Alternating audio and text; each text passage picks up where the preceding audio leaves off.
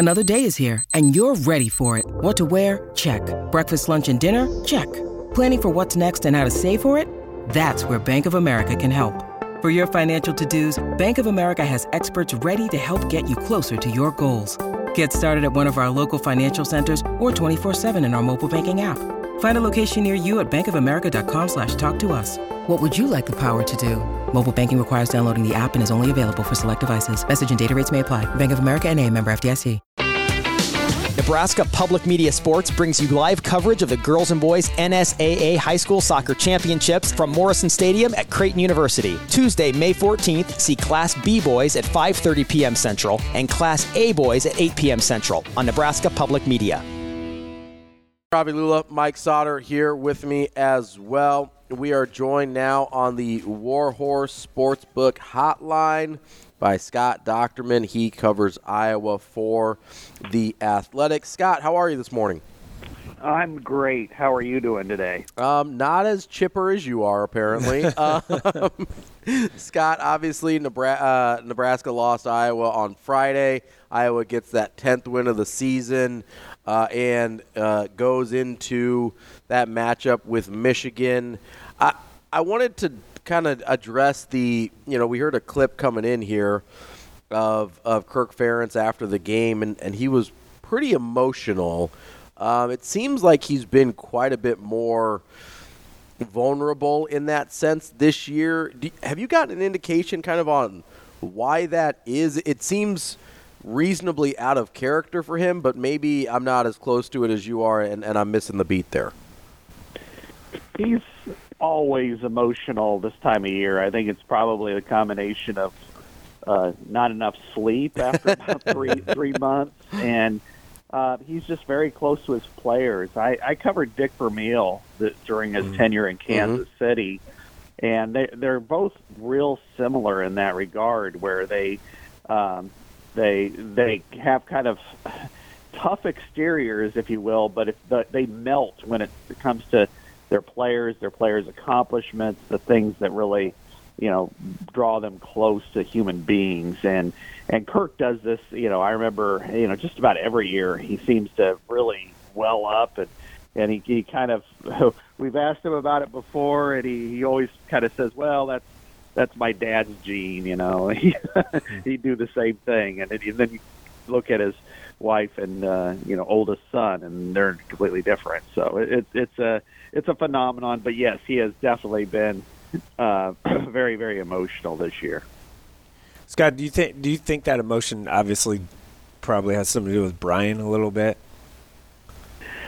It adds to the mosaic of this season, no question. I mean, that's an adversity that he didn't plan for sure, and the rest of the team didn't. But I think having Brian removed as offensive coordinator, effective at the end of the season, added to the stress. But the fact that they've lost so many really good players to injury, and they still find ways to win, and it kind of shows the toughness that this team has displayed, I think is something that really endears him. It draws him close to this team, and that's kind of, I think, adds to the whole emotional element of him. Scott, I know we've talked to you about this earlier in the season, especially when the stuff with Brian kind of came down, but how do you foresee the rest of Kirk Ferentz's career at Iowa playing out now that we're at the end of the season? I know some people speculated that he might call it after this year. I'm curious how you think that plays out as he kind of gets older, Brian's leaving. Just what are your thoughts on how that's going to look? No, I would say he's probably got a neighborhood of about 3 more years. And, he's going to hire an offensive coordinator that either he knows really, really well or shares the similar philosophy. And so, who that ends up being, I'm not quite sure yet. I mean, John Budmeyer's their senior offensive analyst, former OC at Colorado State, and he was the quarterback's coach at Wisconsin. I could see him stepping in that role. And, a lot of the speculation that we've had, there's been really no confirmation of that speculation, as Paul Chryst, the former Wisconsin coach, would come in. And I think that, but as you see, Iowa's going to continue to play the way it desires. It's not going to change a whole lot. Mm-hmm. And I think, with the new teams coming in the Big Ten, it's going to stress that a little bit. But, also line of scrimmage football still works, as Michigan proves. Scott, as we kind of look towards that Michigan game, I know everybody looks at Iowa as kind of the sacrificial lamb for Michigan there, as Michigan was able to knock off Ohio State for a third straight year, and they're trying to punch their ticket to the college football playoff with a win against Iowa. What path forward do you see for Iowa to possibly pull an upset in that game? Very little. I mean, but it does remind me a little bit of what happened, and this is 7 years ago now, but in 2016, Michigan was 9-0, ranked second in the polls. Was number one in so many different categories, and Iowa had just gotten beat 41-14 at Penn State, mm-hmm. and it looked like, okay. I even predicted like 42-0 that they'd lose because their offense was just as inept as this version, and yet what they did was they kind of dragged them into a street fight and played, punt ball, played very physical. Iowa was very physical that game, and Michigan made some uncharacteristic mistakes, and Iowa pulled out a 14-13 win on the last play of the game. Now, the difference is that was at night at Kinnick, where it's very difficult to play at night at Kinnick. And this one is at a neutral site and a little bit closer to, not much closer, but so and it's a fast surface. So, this is going to be an awfully difficult situation for Iowa. They're going to have to move the ball offensively. They're going to have to run the ball effectively. I think that's number one. And if they don't do that, then they have no prayer at all. If they can move the ball to the point where they get into scoring position, they got to score. They can't just get past the 40 and then piddle around and end up punting. They have to take advantage of every single situation. And finally, they're going to have to play great red zone defense, which they're capable of doing.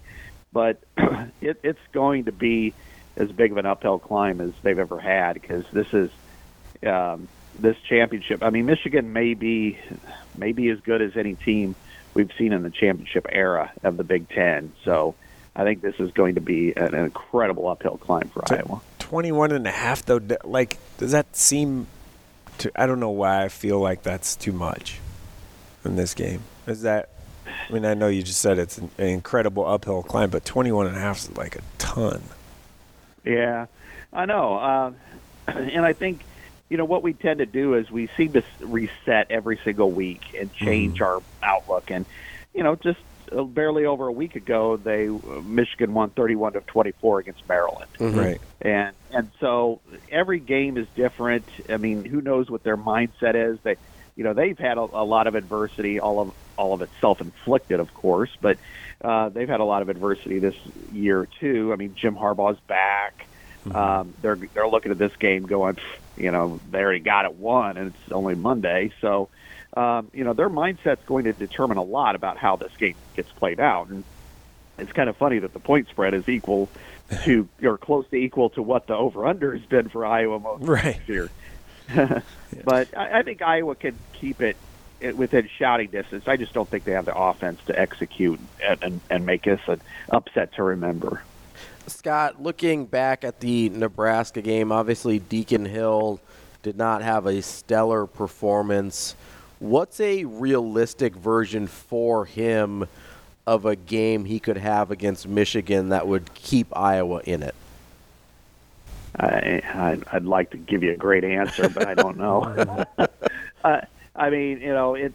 He's had a really odd year because the 3 weeks preceding the Nebraska game, he actually had a decent completion percentage, over 60% in those 3 games. The 3 before that and the Nebraska game, it's hovered around 35%. So, he's going to have to, to boil it down, make the makeables. Meaning, if something's there, he's got to make it. He's got to throw that pass. And I don't know, and he's got a really strong arm. So maybe an indoor environment allows him to take a chance or two that normally he wouldn't. But, he's got to make sure that, that if there's an open receiver, you've got to hit it every single time. And they're not going to be open all the time. They're not going to be open a lot. So he's just going to have to not make any major mistakes, which he tends to do about at least once every game and makes something just inexplicable. So I would love to say if he does this could happen, but I just don't see it. I can't see it because I've watched it all year, and this is by far the best team that they've played. Scott, real quick, can I shift gears to basketball because, well, that's what I like to do. Iowa men's basketball, they're only the 2 losses. They get North Florida, and then a week from today is a pretty a week from today is a pretty huge game. They open Big Ten play with Purdue. What have you seen so far from Iowa? I saw them play Creighton in Omaha here, and obviously they're going to score a ton of points. And I don't know about that much defense, but what are your thoughts on them so far this season? Well, I think, first of all, Fran should be the offensive coordinator. And there you go. Yeah. But that's probably the best outlet here. But, no, I mean, this is a young team that's in kind of transition mode. So I think that they're going to have, they're going to be up and down. But overall, they've got some issues they got to work through. Yeah.